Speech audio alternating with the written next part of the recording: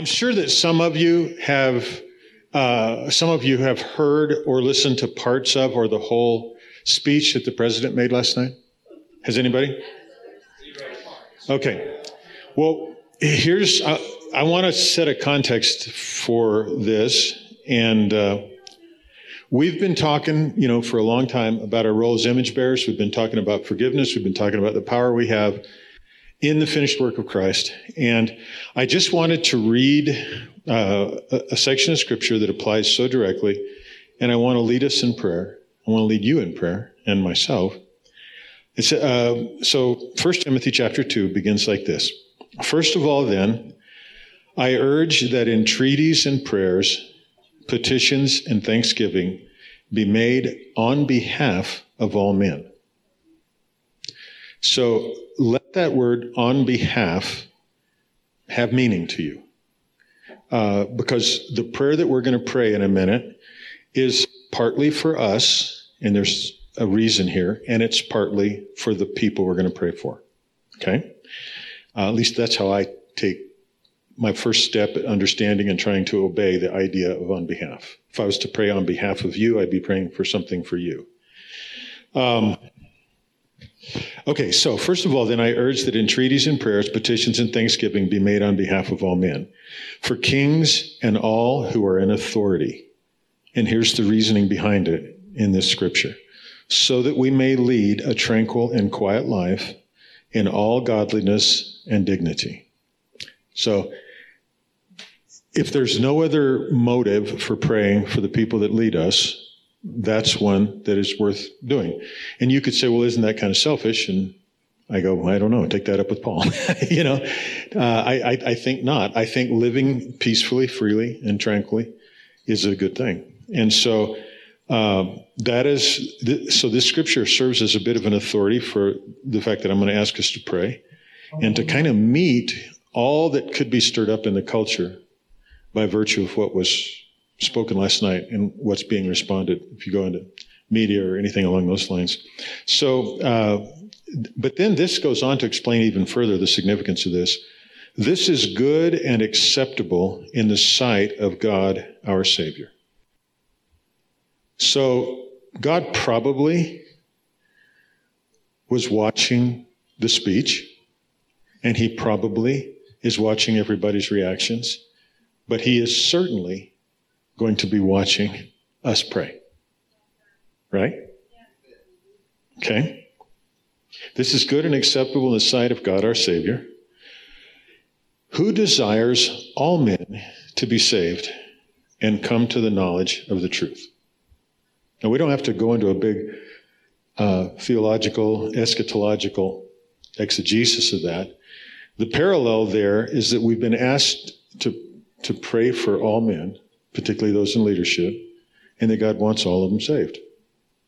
So there is an arena in which we know we can align our prayers and our hearts and our thoughts with His and be on the same page, right?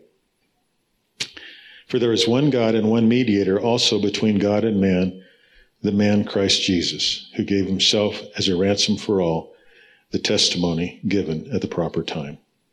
So, in light of that, that was pretty comforting to me. There were some things said and there was some staging done that when I first saw it, I thought somebody had mocked that up or photoshopped it, because nobody in their right mind would create that as a backdrop, for a political speech. But nevertheless, so I want you to know that I was as tempted as some of you may have been, and some of you may not have been, and bless you for that.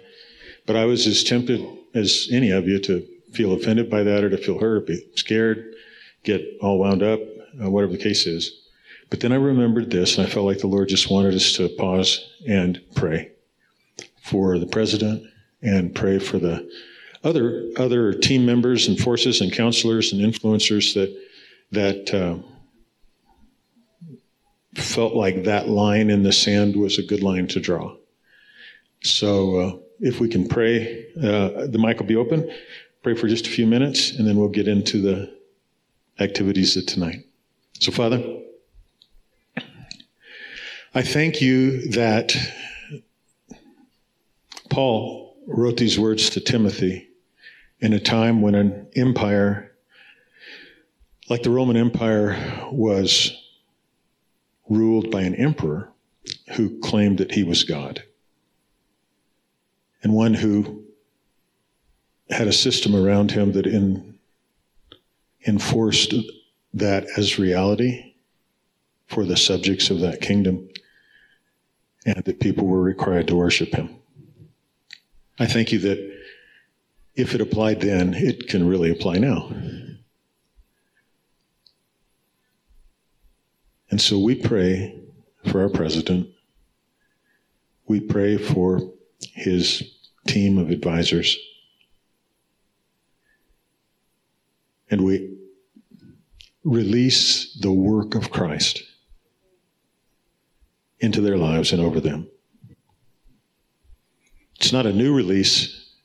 That work was released a long time ago, and I know that you can see the events of their life from the time that they were infants, just born.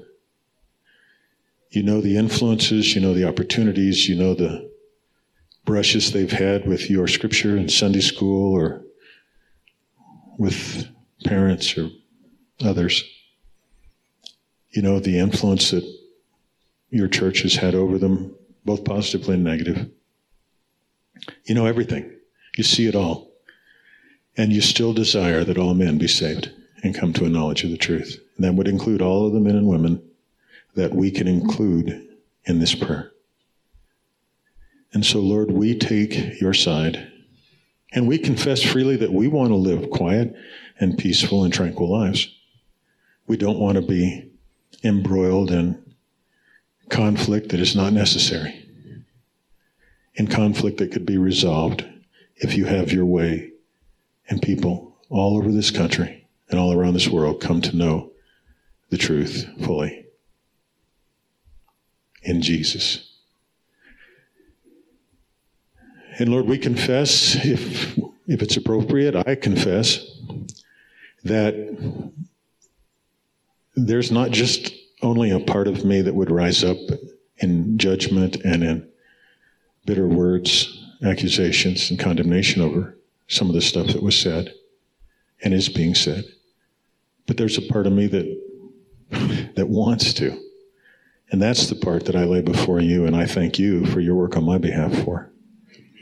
And if there's any of that in any of us, we want to lay it aside, because that stands directly opposed to us being able to be used as image bearers in this situation for the love and the forgiving work that Jesus did. So, Lord, we trust you to sort out all that is wrong, and we leave judgment into your hands as best as we possibly can. So we pray for President Biden, his team, his advisors, his family. We pray for the political connections, and I don't even know how to describe it all without using pejorative language sometimes, and that would defeat the purpose of what I'm trying to do. I'm trying to genuinely stand here and lead us into a manifestation of the glorious gift of being image bearers and the glorious gift of the finished work of Jesus. Your desires are pure. And so we say, Father, in the name of Jesus, by the power of the Holy Spirit, have your way. Have your way with us, for sure, and have your way with these that are in authority over us and that have these positions of power. Anybody else want to add anything?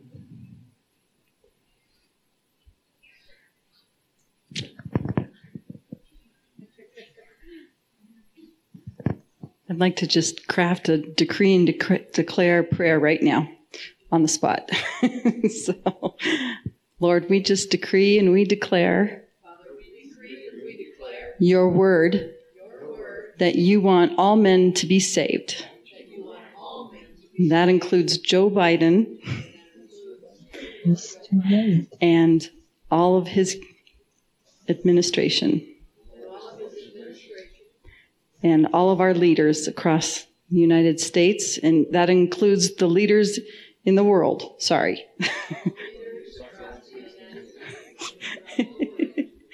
Amen.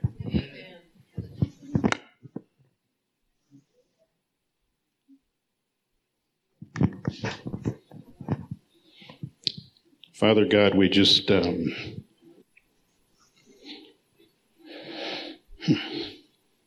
I just speak over the election coming up, that regardless of the party, regardless of the person in each state, each location, that each of those people elected, we just declare over them that they would have a sense of right and justice, which is rooted in you.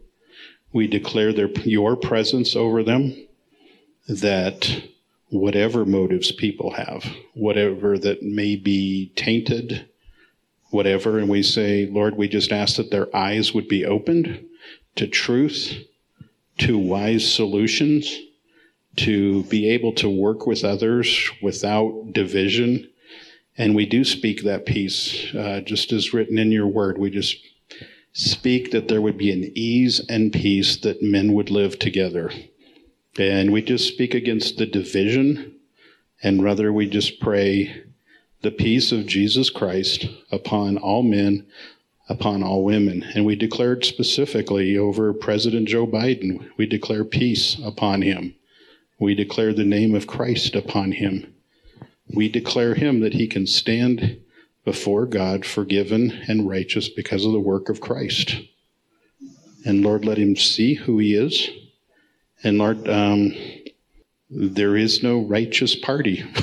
There is no, we like to pick sides, but, and some things are better than other things, but let us not walk in self-righteousness about who we like, but rather in humility, submit each of these people to you, that they would do what is right and just, in the name of Jesus.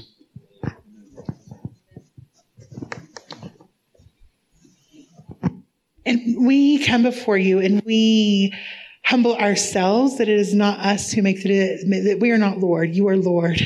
That you are Lord. We just declare you and we confess that you, Messiah, you are Lord, Yeshua, that you are Lord, that you are Lord, that you are Lord. And we bring our president before you. We bring Joe Biden as a man, not just as a president, but as a man. We bring Kamala Harris. We bring all those that are surrounding, all those that are in leadership. And we do our best to try to do what you commanded us and what we've been learning. And I just state out loud that you are forgiven. You are loved. You are loved. We speak love over you. You are loved. You are wanted. The God of the heavens, the great judge, the great good one, the most amazing, the King of the kings wants you, loves you. He forgives you.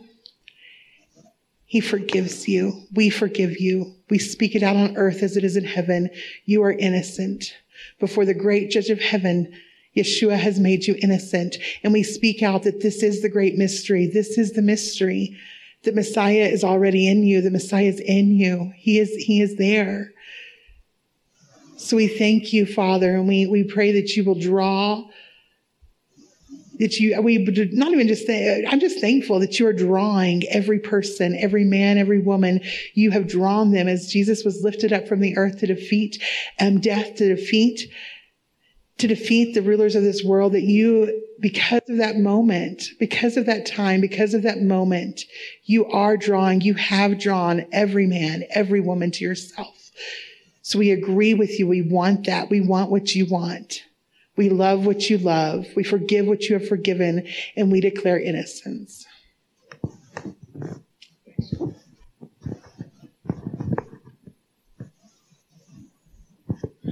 Father, we just thank you for your great love for our nation, for the United States. Lord, we just thank you for your protection over our republic, Lord. I just thank you, Father God, that you are watching over our freedom, Father God. Our freedom. our election system, all the elected officials, Lord. We do pray a blessing over them, Father God. We thank you, Father God, that we do have liberty and justice for everyone in America, Lord. We thank you for it now, in Jesus' name.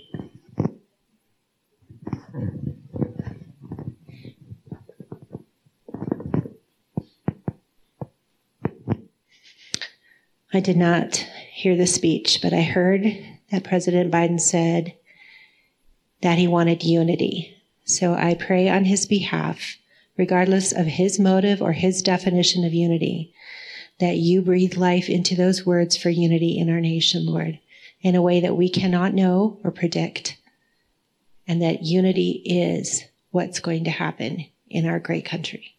In Jesus' name.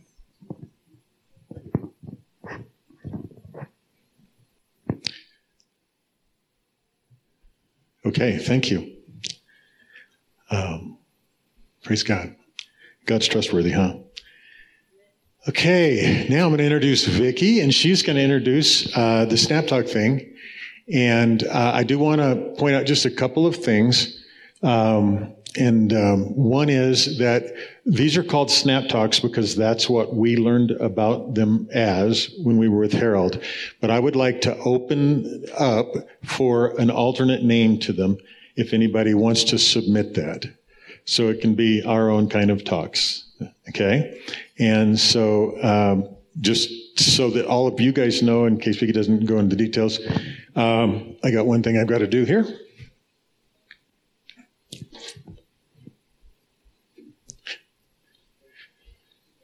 It's a 15-minute talk, a 5-minute Q&A. Here you go. No, not yet. I'll take care of this. And it's an open topic. No. I'm done. There you go. Okay. I'm super excited about this. I don't know why, but I am, because I feel like everybody in this room has something that they could stand up here, teach on, talk on, be passionate about, embrace it and own it and share it with us and let us know where Holy Spirit has taken you in your journey of life, the living part of us that is kingdom. And so I was just super excited. And so for those of you that don't know, again, it is at the conference, it's always 20 minutes. And no questions, but this is Joyland. So it's 15 minutes, and we're going to give you about 5 to maybe 7 minutes worth of questions if you have them. If you don't, that's fine. But the first person who is going to do it is Sterling, and Sterling has been a part of Joyland forever. He and Laurel and Riley just do a lot of things here, and so come on up, Sterling. And don't be intimidated by your little clock, but you will have a clock that you will see a 15-minute countdown. Awesome. And so you've got it. Thank you, sound guy. Okay, we'll need to keep that mic here and turn around. And be ready, because I'm going to ask you some things. Yes, sir. Okay. I didn't want to teach on this today. Honestly, I'm going through an evolution in it and trying to understand some new things, and I don't know that I'm ready for it, but I'm going to get you to a point and you'll get to tell me if I'm on point. So, who here knows Heidi Baker? There's nobody that doesn't. Okay. All right. So, years ago, we actually had, I think, days and days of teachings on some kind of USB drive, and we would just listen to them forever and ever, one teaching after the other. And she had this school. There were all these really great teachers, but she was one of them, and I absolutely loved it. I just kind of soaked in it for a really long time. She's known as the crazy lady, right? Does anybody know what her favorite word is? Shabbat, right? Shabbat. So, something that she talks about is that she started in the dirt. She started in the dirt in Mozambique, where God really led her to live on the streets with people. And these orphans, millions of them, quite literally, are feeding her things like dead cats. that are rotten. And they thought it was really funny. And so she lived with them homeless and slowly but surely developed this strategy. Obviously, Holy Spirit was speaking to her, to build something that was really meaningful and really helpful to these children who are orphans, most of which have died from, that their parents died from HIV or AIDS. It just ravaged the country. So it was really horrible. And, one thing that she's always talked about is stopping for the one. Right? Stopping for the one. You recognize that child's need. They're starving. They have no water. What do? And you recognize that particular need and you fulfill it. Not that difficult. So she's always said, stop for the one, stop for the one. And now she has this massive ministry. I don't know how many kids she's got, but a lot. We actually have some folks who have been there. Anybody here been to Africa to her ministry? You have? Oh my gosh. Oh, I'd love to hear about that. That's super cool. Somebody else I learned from, more hours and hours of teaching on disk or USB drive or something, is Dan Muller. Everybody knows Dan Muller, right? Most of you were here when he was here just recently. And he's actually dealt with a lot of hurting people with significant issues who come and they say, my husband's not doing this, my husband's not doing that. And he says, well, what about you? What's your part in it? And if some of you probably have some one-liners in your head, right? Yeah, okay. He has this really refreshing revelation that Jesus didn't die to get you out of hell, but to put heaven inside of you. That's really big. And it's something that changed my life pretty radically. Listening to these two people really kind of impressed upon me this need to change personally. Okay. And that really conflicts with what I was taught as a kid. The Southern Baptist Convention, ever heard of them? Right? Turn or burn, right? All or nothing. Most are going to hell for sure. Stay away from those people. In fact, as a kid, my parents showed me this thing when I was deep into drugs and stuff like that. It was that rock and roll is evil. It's from the devil. Well, we know that's not true, right? No way. The end is nigh, right? It is coming. It is here. You had better be ready otherwise, right? And so the primary confession, the primary goal is this confession for fire insurance, right?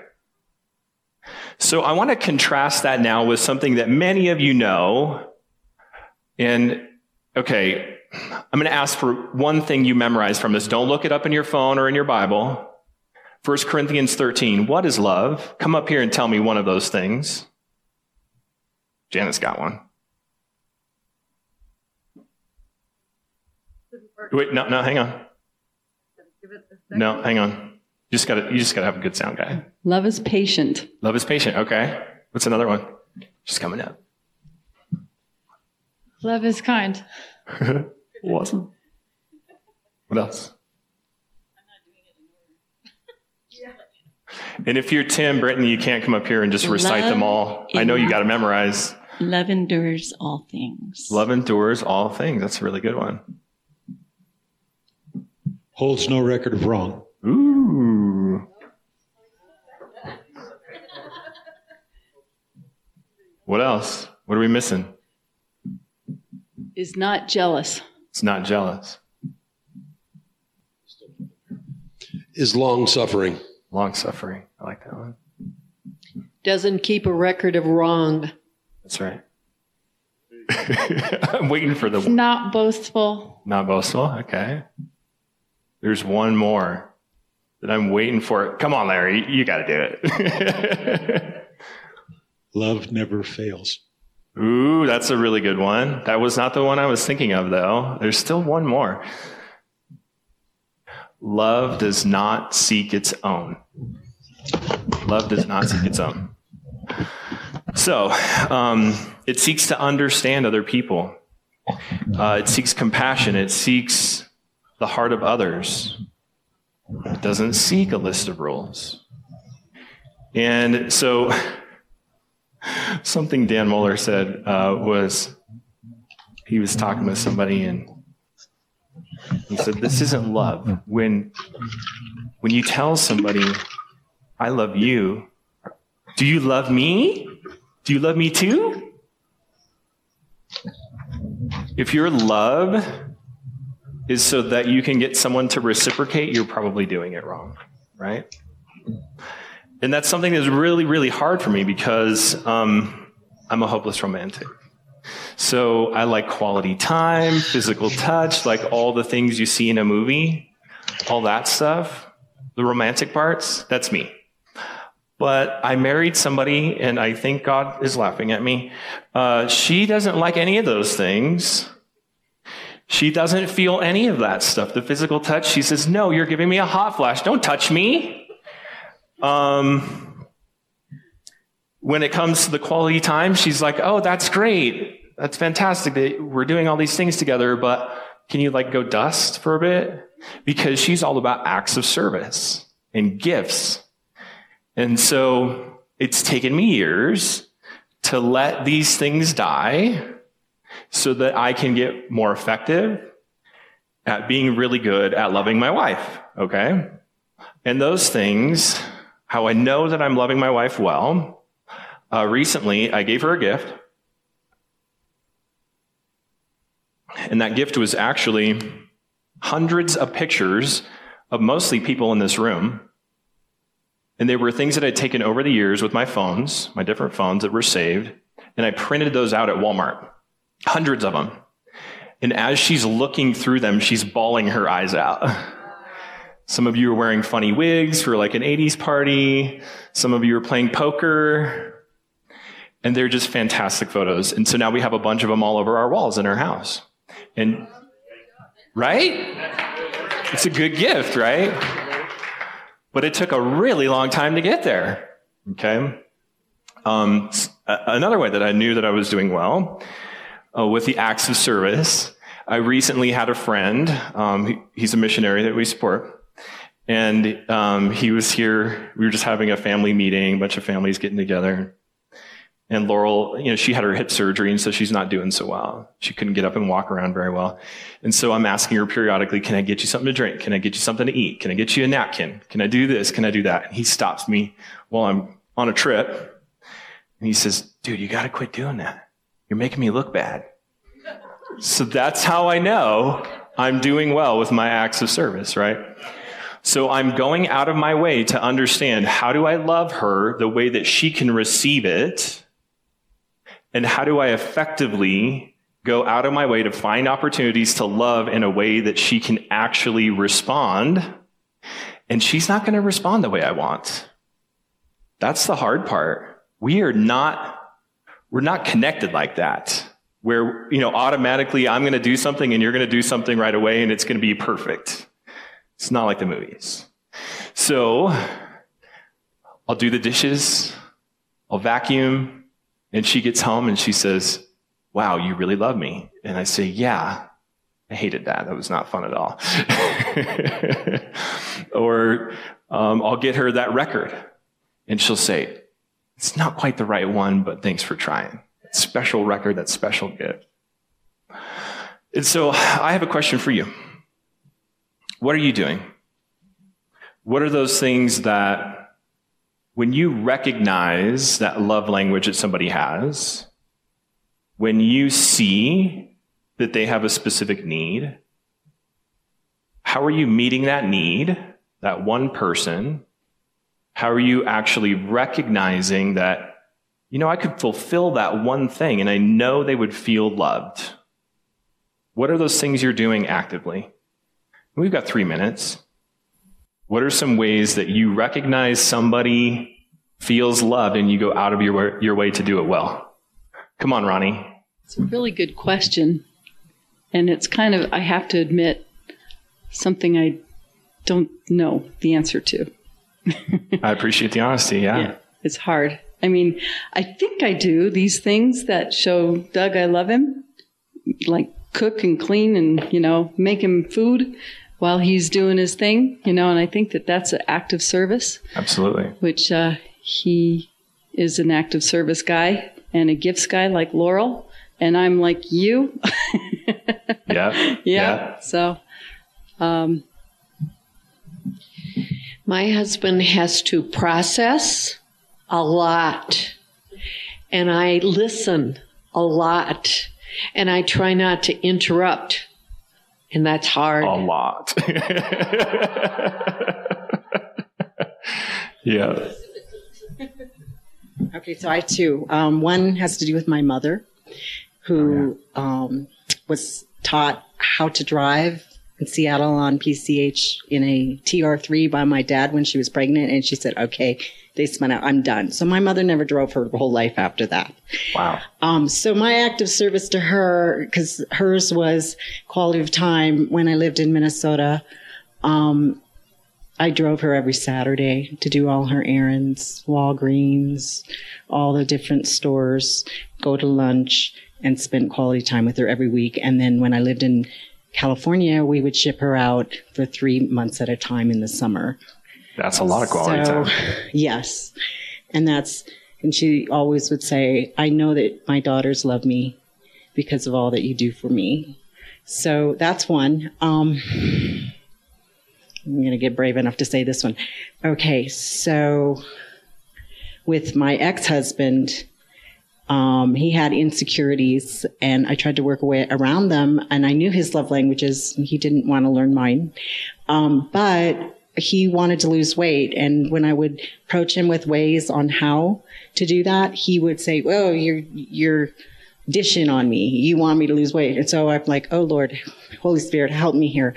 What do I do? So I went and got 3 brochures on 3 different things, programs, and put them on his nightstand and said, here's some things you might want to read through. They might be options. And the Holy Spirit told me to do that. So there was his selection, and he chose. So that was how I got around into his love language. Sometimes it's complicated, right? Yeah. We have 5 minutes for questions, but you can feel free to do your thing too. You had it all memorized, didn't you? 1 Corinthians 13. No. Had no idea what you're talking about. But with Meg, I know her first is touch. And I'm getting better at that. That wasn't my thing either. I like quality time, but the touch thing, not so much. And I like it more and more now, and I like it for her. But the other thing I know that she appreciates is gifts. So I've learned her size, and I learned the Chico's catalog. And I know if I really want to please her, I'd buy her something out of Chico's. Good job. Good job. Look at her popping her collar. This is actually me on the receiving end. It's too perfect not to share, because today Adam texted me and said, go to the door. And there was someone handing me a pumpkin spice latte. Good job. Good job. Earning the points. Are any questions? Oh, okay. Of course you're going to ask the first question. Oh, okay. I texted somebody who has been out of town for a while just to let him know I was thinking of him and asked him how he was doing. There you go. That's one thing. Another was I grow vegetables and I give them to lots of people. You do, yeah. Yeah. I love that. And they're good. Out of the abundance of your garden and heart. Okay. So my question to you would be, how did you handle what feels like rejection when that person isn't giving you what, like you said, you like touch. Right. But Laurel does not. Yeah. How did you handle that rejection, like at its core thing, working through that? How did you work through that? Okay, so that's a really loaded question with a very loaded answer. So I didn't really know any different. I had a lot of physical touch from family in a way that was just so over the top that I felt as if that was absolutely the norm. The baseline was we would literally, for fun, go around and smack each other's butts in the kitchen. My wife would slap me in the face if I did that. So that's one thing that really bothers her. What's that? Yeah. Maybe I should just work on that, right? Get those face slaps in. So really what it boiled down to was I have this thing that I'm really insecure about because I'm not getting it. So I questioned my own value in that respect. And from that, I had to work through, well, is my value really tied in physical stuff? Or is it different than that? And really, I had to let it die. That's what it boiled down to. I had to let it die. It's not always the easiest thing, because you still come back to, wow, this is odd. I still don't have that thing. This is where it becomes uncomfortable. Like, why? I don't know that I'm ready to talk about this still. But ultimately, I keep going back to, is that really where it's at? Is it all about the physical, or is there something more to this that's much, much deeper from God? And so sometimes I have to let it die over and over. Can I just ask you to expound on that a little and just say, do you feel like it's got to die, or just I need to really change my expectations that what I'm hoping for won't be met, versus my wife will never let me touch her, or, to put it in a ridiculous sense. Is it more, so it's more kind of adjusting. What makes me feel loved? Okay, so we have tools. Uh-huh. These are the tools. I have these little metal object things, like those things, those pokey things you put on your head and it feels really good. So she doesn't actually have to touch me at all. She just uses the machine. Or like a back scratcher. These are the compromises. Okay, so it's not the easiest thing, right? But those are the things that we do. Are we still going? No. We're done. I'm done. All right, Sterling's done. Give him a hand. So if we were doing this like how they do it at the conference, literally a buzzer goes off, the mic turns off, and it's basically get off the stage now. Okay, so, all right, so this is a real treat for me. My little sister, we got to go to Oregon to see our other sister, and Laurel and I and Sharon and Terry hung out for a good week.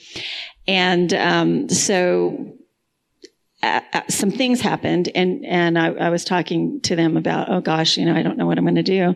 And my little sister said, well, I'll do a talk. And I said, okay, that really, because, well, so she's going to come up and she is going to talk. And she's very nervous, just so you know, because she told me that. She goes, I'm shaking. And I want you guys to give her a really good, good welcome, because we gotta relax her. Okay. Oh my gosh.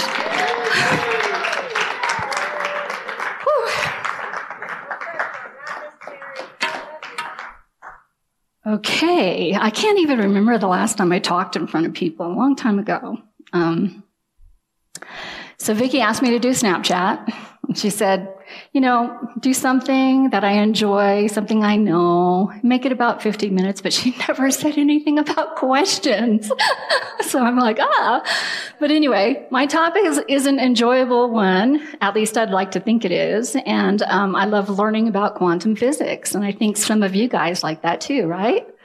So anyway, quantum science is the study of matter and energy at the most fundamental level, at the atoms, the photons, the electrons. It seeks to uncover the properties, see, I'm so nervous, and behaviors of the very building blocks of nature. I love quantum because, to me, it places God outside of the box that I've always had him in, and it makes all things possible that are possible with God. So I want to talk about energy, frequency, and words that we speak, and I want to share words can be either used for the good or for the bad. Science shows that energy is everywhere. We all know this. The universe and all of us are energy. The chairs you're sitting in are energy. The carpet you walk on, the instruments, we're all energy. We just are at different frequencies, moving at different frequencies and vibrations. Let's see. And since we and everything is energy, quantum physics has concluded that there is entanglement of all things. Entanglement is basically like two photons that are at different places. They come together and they mesh together so much that you can't tell one from the other. It's kind of like a tango dance. When you see tango dancers, they're fluid, they're moving together. You can't see one from the other, or you don't see the movements being chaotic or anything. There's this fluidity there. So anyway, I often think about the relationship with Papa God, and that we are made in his image, and we are full of light, energy, spirit. And then it makes sense that we are also entangled with him, kind of like the fourth person of the Trinity, all of us, humanity. And that, let's see. So we give off vibrations and frequencies, and we think and feel and produce vibration frequencies that can change our world or us for the better or for the negative. So anyway, our thoughts are very potent and our minds are very, very strong. And I think scripture has a lot to say about our minds. Philippians 4:8, of course, we all know this one.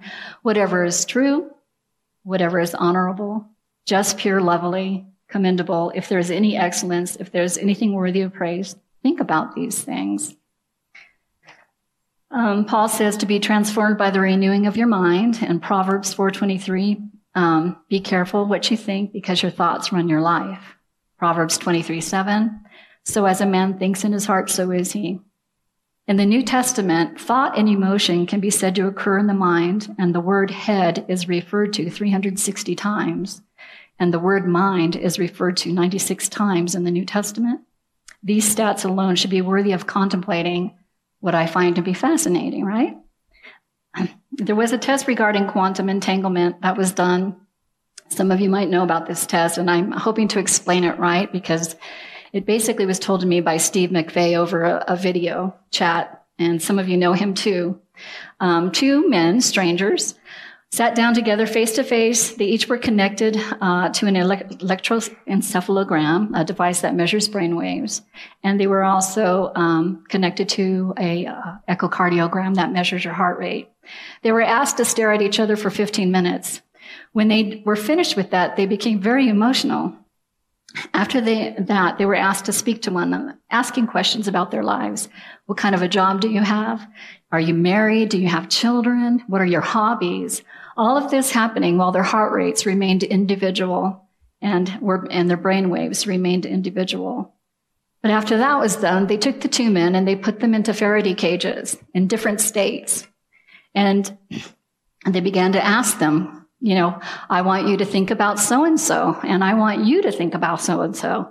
And as they did that, their emotions began to develop and thoughts began to happen, and their brain waves and their heartbeats meshed together and they entangled. They could not be, it wasn't his and it wasn't his. They were all meshed together.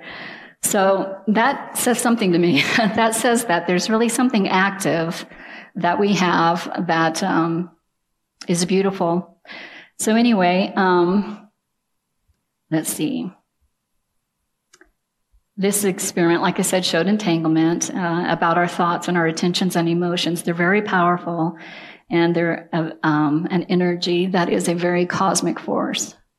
And it can be for the good or for the bad.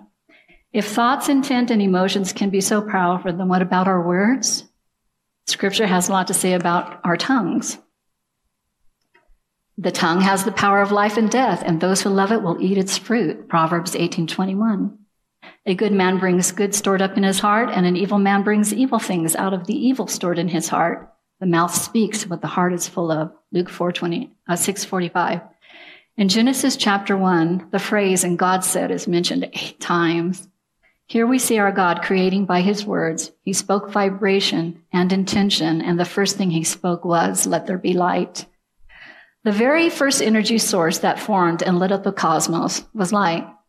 James 3, James chapter 3, verse 4 says, he compares the huge ships that can turn by a very small rudder wherever the pilot chooses to go, to the smallest of the tongue that has the power to control your life.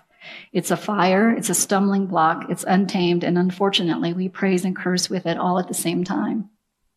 So, now let me tell you this funny story that got me onto quantum. I was at a cafe at 4:30 in the afternoon, just sitting there sipping coffee, and all these strange-looking people kept coming in, and they were carrying drums and djembes and congos, and I asked the guy at the bar, I said, well, what's going on? He says, well, we're going to have what you call a drum circle. And I said, a drum circle? What is that? And they go, well, we get together and we just kind of, do our thing and we play drums and we share stuff. And I was like, well, that's really cool. I think I'm going to sit and watch what happens. So I'm sitting there and this lady comes in and she's very tiny and she's all decked out kind of in an African dress. And she comes in, she goes, okay, we're going to have a drum circle. And I'm watching all this. I'm like, So everyone sits around. And they start with giving thankfulness and sharing thankfulness and gratefulness. And I thought, wow, that's really cool. They're all sharing thankful and great. And she turns to me at the bar and she says, well, what are you thankful for? And I went, me? And she goes, yeah, what are you thankful for? And I go, well, I'm thankful to be here. And she goes, well, that's really nice. So anyway, she goes, do you have your water bottles? And I'm like, water bottles, And she goes, do you all have, and they're all going, yeah, we have our water bottles. And on their bottles, they're decorated, big, giant, 64 ounces, decorated with words like love, health, peace, kindness, and just all these beautiful words. And they're all painted. And she goes, okay. She goes, great. And so she goes, well, let's give thanks for the water.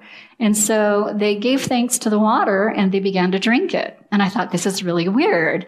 And so I'm asking Papa, I'm like, Papa, what's going on here? This is really kind of strange to me. But at the same time, I was looking at Jesus being the living water. And I was looking at this scenario and it was just kind of crazy. So anyway, I didn't just discount it, is what I'm saying. So anyhow, she goes, well, and it was just amazing. So anyhow, they're drumming. I'm kind of sitting there going, wow, this is kind of cool. The atmosphere was beautiful. The thankfulness and gratefulness was flowing. Just experiences in life were being shared. And then all of a sudden, oh my gosh, 6 minutes. And then all of a sudden, she brings out this paper and these papers and she starts to pass them around. So there's a scientist called Matsuro Emoto, and he's done experiments regarding water, and he has proven that when you speak to water with negativity, it changes the crystallization of the droplet of water that's been freezed and photographed. So, Larry, if you could, there's some examples right here. This example here is heavy metal music. So he took a glass of water and he exposed it to heavy metal music, took a drop it, and then he froze it. And this is the example of heavy metal music. He had somebody speak into a glass of water to say, with intent and purpose, you make me sick and I'm going to kill you. This is how the water formed. Then he showed a picture to water of Adolf Hitler. Strange, I know, but that's what formed as the crystal. Then he spoke thankfulness to the water, and the water formed this beautiful symmetrical crystal. And love and appreciation for the water, and the water, beautiful crystal. And then he showed a picture of Mother Teresa, and the drop of water showed this beautiful crystal. So there's other examples. There's thank you, wisdom, truth, eternal. You fool. How does Papa say never to call anybody a fool? You fool. Peace. I love you. This is one for Angel. This is one for you make me sick. This is one for evil. And this is one for polluted water before prayer and polluted water after prayer. And the scientist Matsuro Emoto said that by our words, Water has the conscious ability to change its form, molecular form. So, let's see. When I go back to chapter 1, verse 2, and the Spirit of God moved upon the face of the waters, what was happening there? The waters had already been created. Was the Spirit making the water more alive than the energy it already had? These are questions I ask myself. These are questions that let me think, well, yeah, that could be. I wonder about that. Is there a tie to Jesus being the living water, and that water can actually change with words for beautiful things? Our world needs water to make things grow, and our human bodies hold 60% of water. Our cells maintain water. And when I think about these pictures, if words, music, and things like that can affect water for good or bad, could we possibly speak healing to our bodies? Since we have water in our cells, there's another science called epigenetic that states that we most definitely can. And there's a lot of proof for that one too. So have you ever spoken something in anger to someone and watched their countenance change? I have. I would tell you about that. It was bad. We speak negative things to ourselves all the time. And even knowing this, I still do. When I pray, I have to have intention and purpose in that prayer, and I have to be moved by the Father to do it. So when I pray, I think, what is it that I want? What is it that God would want? And what is it that this person needs or wants? And when it all aligns up with intent and my own voice, I speak things out loud for this person. And I show emotion, and I see this person doing things that they cannot do now, such as walking or talking or lifting things or whatever. And I do that, and I place that vision, that intent, that purpose, that conversation, that speaking in my heart like a seed, and I let it go. And usually I find out that something miraculous changes in these people. And so I don't know. Some say this is New Age stuff, and I just don't see it that way. To me, science and religion are not separate from one another. They really prove to me that God is absolutely amazing. To me, they blend in a beautiful way to show more of the kingdom that I and perhaps all of us should be walking in. Identify negative behaviors and thoughts such as guilt, shame, hopelessness, feelings of defeat, doubt, and sickness, and reprogram those with words that align with what God says about you. Find some I am statements in Scripture and speak them. Speak over your enemies. And I thought it was beautiful tonight, Larry, you sharing that and everyone speaking like that, because these words make a difference. These vibrations and frequencies go out and they change things. And so many times I fail to really even understand this concept, but the more that I do understand it and the more that I walk in it, knowing that my voice, my words have an effect, I see wonderful changes that happen in my life and in the lives of others. So thank you. That was difficult. I can't tell you how difficult that was. So anyway, if anyone has any questions, I'll try to answer some questions. So there's a thing called verbal homeopathy, where you speak your affirmations over the water you're going to drink that day, and then you drink it in. All the affirmations that you put into the water go into you. Yes, and that's where I think that lady was coming from. I didn't get the whole gist of it, but it was they were drinking and believing that it changed them somehow. And have you seen people changed by that? Oh, absolutely. Yes. Frequency and all that stuff is all important. It's very important. Self-talk is huge. Mm-hmm. Yes. Thank you. I have like a thought that might be a question. I don't know. It's something I'm pondering as I look here. So because this is water and it was turned into ice crystals, it could be recorded as evidence and we can see. But because we have, kingdom authority and we're sons. Mm-hmm. I wonder if our voice carries the same authority to other elements and other things, but it's just not as measurable because we can't take a picture like that. Well, I think that it can.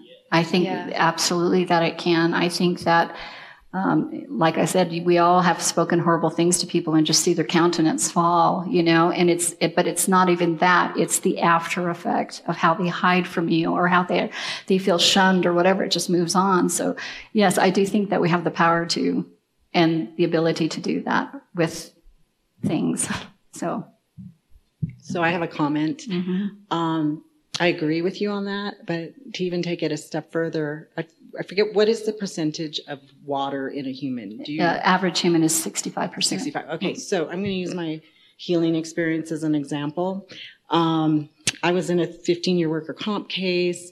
I had neurotoxic black mold poisoning and formaldehyde, a level of 75 in my system. I did the Lord opened up an ability for me to go to Minnesota, and I did electrodermal testing, and cancer came up along with all the mold, everything that came up on the doctor's thing.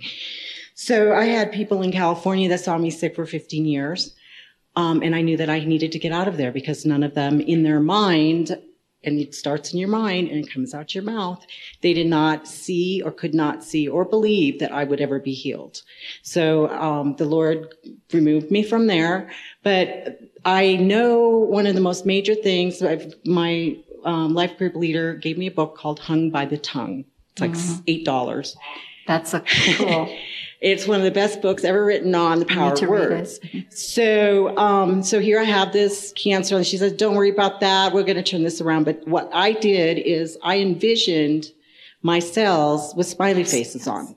I spoke over my cells. That's right. You are happy today. You are healed today. You are well today. Nothing came out of my mouth. And when I came here, and I thought I was going to Bible college, but I wasn't, the Green Door, but I did go to healing school, and I actually would have people ask me, what's wrong with you? Nothing.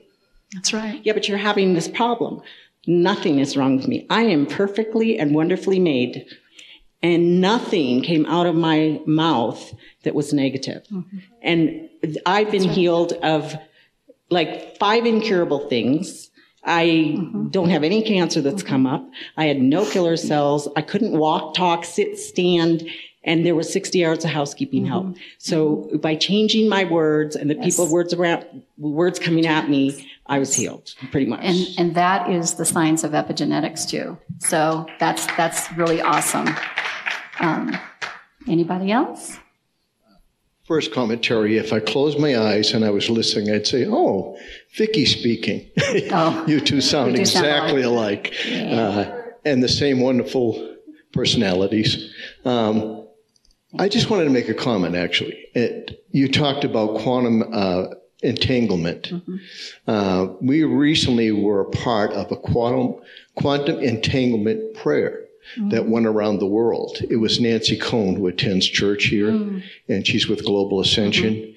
And she called, for our time, it was 3:00 in the morning, but you said, we set the alarm and we'll pray with you. Her granddaughter was severely ill. It was a very rare disease that was passed down through the Hebrew line. I think the Abenazi tribe or something, I might have that wrong, but it's close to that. And her whole body was wretched. I mean, she could cough and everything was dislocated and she was extreme pain.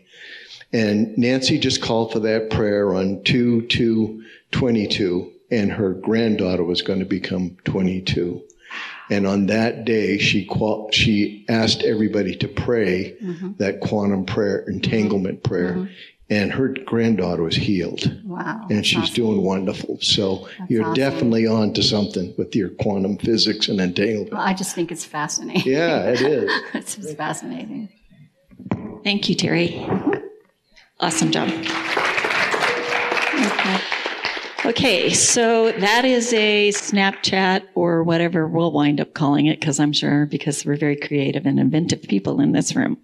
So we are going to continue to do that because the joy of our hearts is to be able to hear these dynamics that are going on in your lives. It's just living, breathing, glorious God stuff that's happening in your life. And I learned a lot tonight from Sterling and Terry, and aspects of things that, I need to do some work, And so these will be continued, and I will be asking you to do them. So I will come up to you and I will say, will you do a Snapchat? And I hope you guys will say yes, because as scary as it is, as awkward as you may feel, you have a voice and you have something to offer this fellowship and the kingdom and the world. And so when we talk about quantum entanglement, or we talk about how to love better, we're going to take that out into society. We're going to take that into our sphere of influence, and we're going to do just wonderful things with what you are teaching us, what you are experiencing, and how you do life. And so I can grab a piece of you and put it in me, and you can grab a piece of me and put it in you. And it just makes for a wonderful, I feel like, opening of what the body of Christ is all about. And so if I do ask you, please say yes, because, well, I feel rejected when you say no. Anyway, so did you want to say something more, Larry? What can I say? Like I said, I got to work on that. That's fine. So yeah, we're gonna have these as a regular part of the rotation of Joyland. We're not going to do Snapchats every week. We're going to do them every several weeks. Yeah. Ask who? Oh yeah, absolutely. And Zoomers, that's one thing I wanted to mention. You guys are more than welcome to do this. What would happen if you chose to do it as on Zoom is you get pinned and projected up on the back wall, and you're bigger than life, and we can hear you, and you'll be on the screen. So yes, absolutely. Would expect some of you to be able to share. The only other connection that I wanted to make with it is this idea of image bearing. We have a tendency to reduce that down to what we already think of as ministry function. But the one thing that the years that we've seen these Snap Talks in Harold's conference, it was like getting one of those high school annuals with all the photographs in it of what's going on in the kingdom. And it could be everything. And so one talk could be about a missionary, one could talk about, loving, quantum. But this is what you are. You're somebody who God sees the world through in a unique way. And you're somebody who sees God working in the world, in your life, in a unique way. And it's really, really important for us. And the de-religiousizing, the de-hierarchizing, the de-ministryizing that can come if you will speak these things out that are part of your life can, I really think, be a big part in transforming us as a body and learning and releasing a whole bunch of stuff. So the format's going to stay pretty close to the same, probably, maybe modify a little bit. We'll be having it every several weeks. We'll have whatever it's going to be called Friday or Snap Talk Friday. And anyway, realize it's a way to get our image-bearing status out. So I think that's it, right, worship team?